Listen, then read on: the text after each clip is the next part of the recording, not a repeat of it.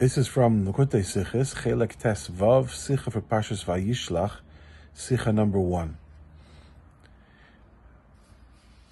When we fight to defend Jewish children from the unwanted influences of the world, there is an expectation that when dealing with something so critical, we should not rely simply on our spiritual instincts or our spiritual habits. Not just rely on what we've become accustomed to, but that we be always ready to adjust and to pivot, to be ready to do a new avodah, to take a new approach, something that we have not become used to, whatever it takes to save people from assimilation. You find this by an amazing way by Yaakov, that when Yaakov heard that Esav is still angry and that Esav still hates him and is coming to fight him, the Torah says, in the words of Rashi, Hiskin atzmai l'shloisha dvarim. Yaakov prepared himself for 3 things. He prepared himself to daven, prepared himself for diplomacy, to send gifts to appease Esav, and prepared himself for the eventuality of going to war. But Rashi doesn't use the usual word for prepared himself, which would be heichen atzmai. Rashi uses this expression hiskin atzmai, which, as the Rebbe points out, really means more than prepared himself. It means he disciplined himself. He corrected himself. Because in all 3 matters, Yaakov's instinct was not to do it.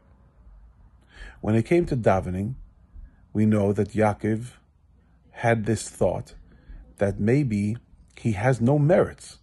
Maybe he did a sin, or maybe something else happened, and he used up all the merits that he had when Hashem promised him that he would protect him, which discourages a person from davening.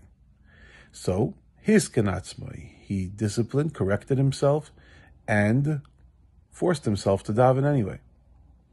The same thing is in regards to the diplomacy, sending gifts to Esav. We know that Yaakov was very aggravated that he needed to send all of this wealth and to spend all of this money on Esav. But his kenatzmai, he disciplined himself, he restrained himself, and he sent it anyway. And the same thing is with the war, that Yaakov was extremely hesitant to go to war, fearful that he might get killed, and even more fearful that he might kill somebody else. Doesn't want to go to war. He is kenatzmai. So he disciplined himself, got himself under his own control, and prepared for war.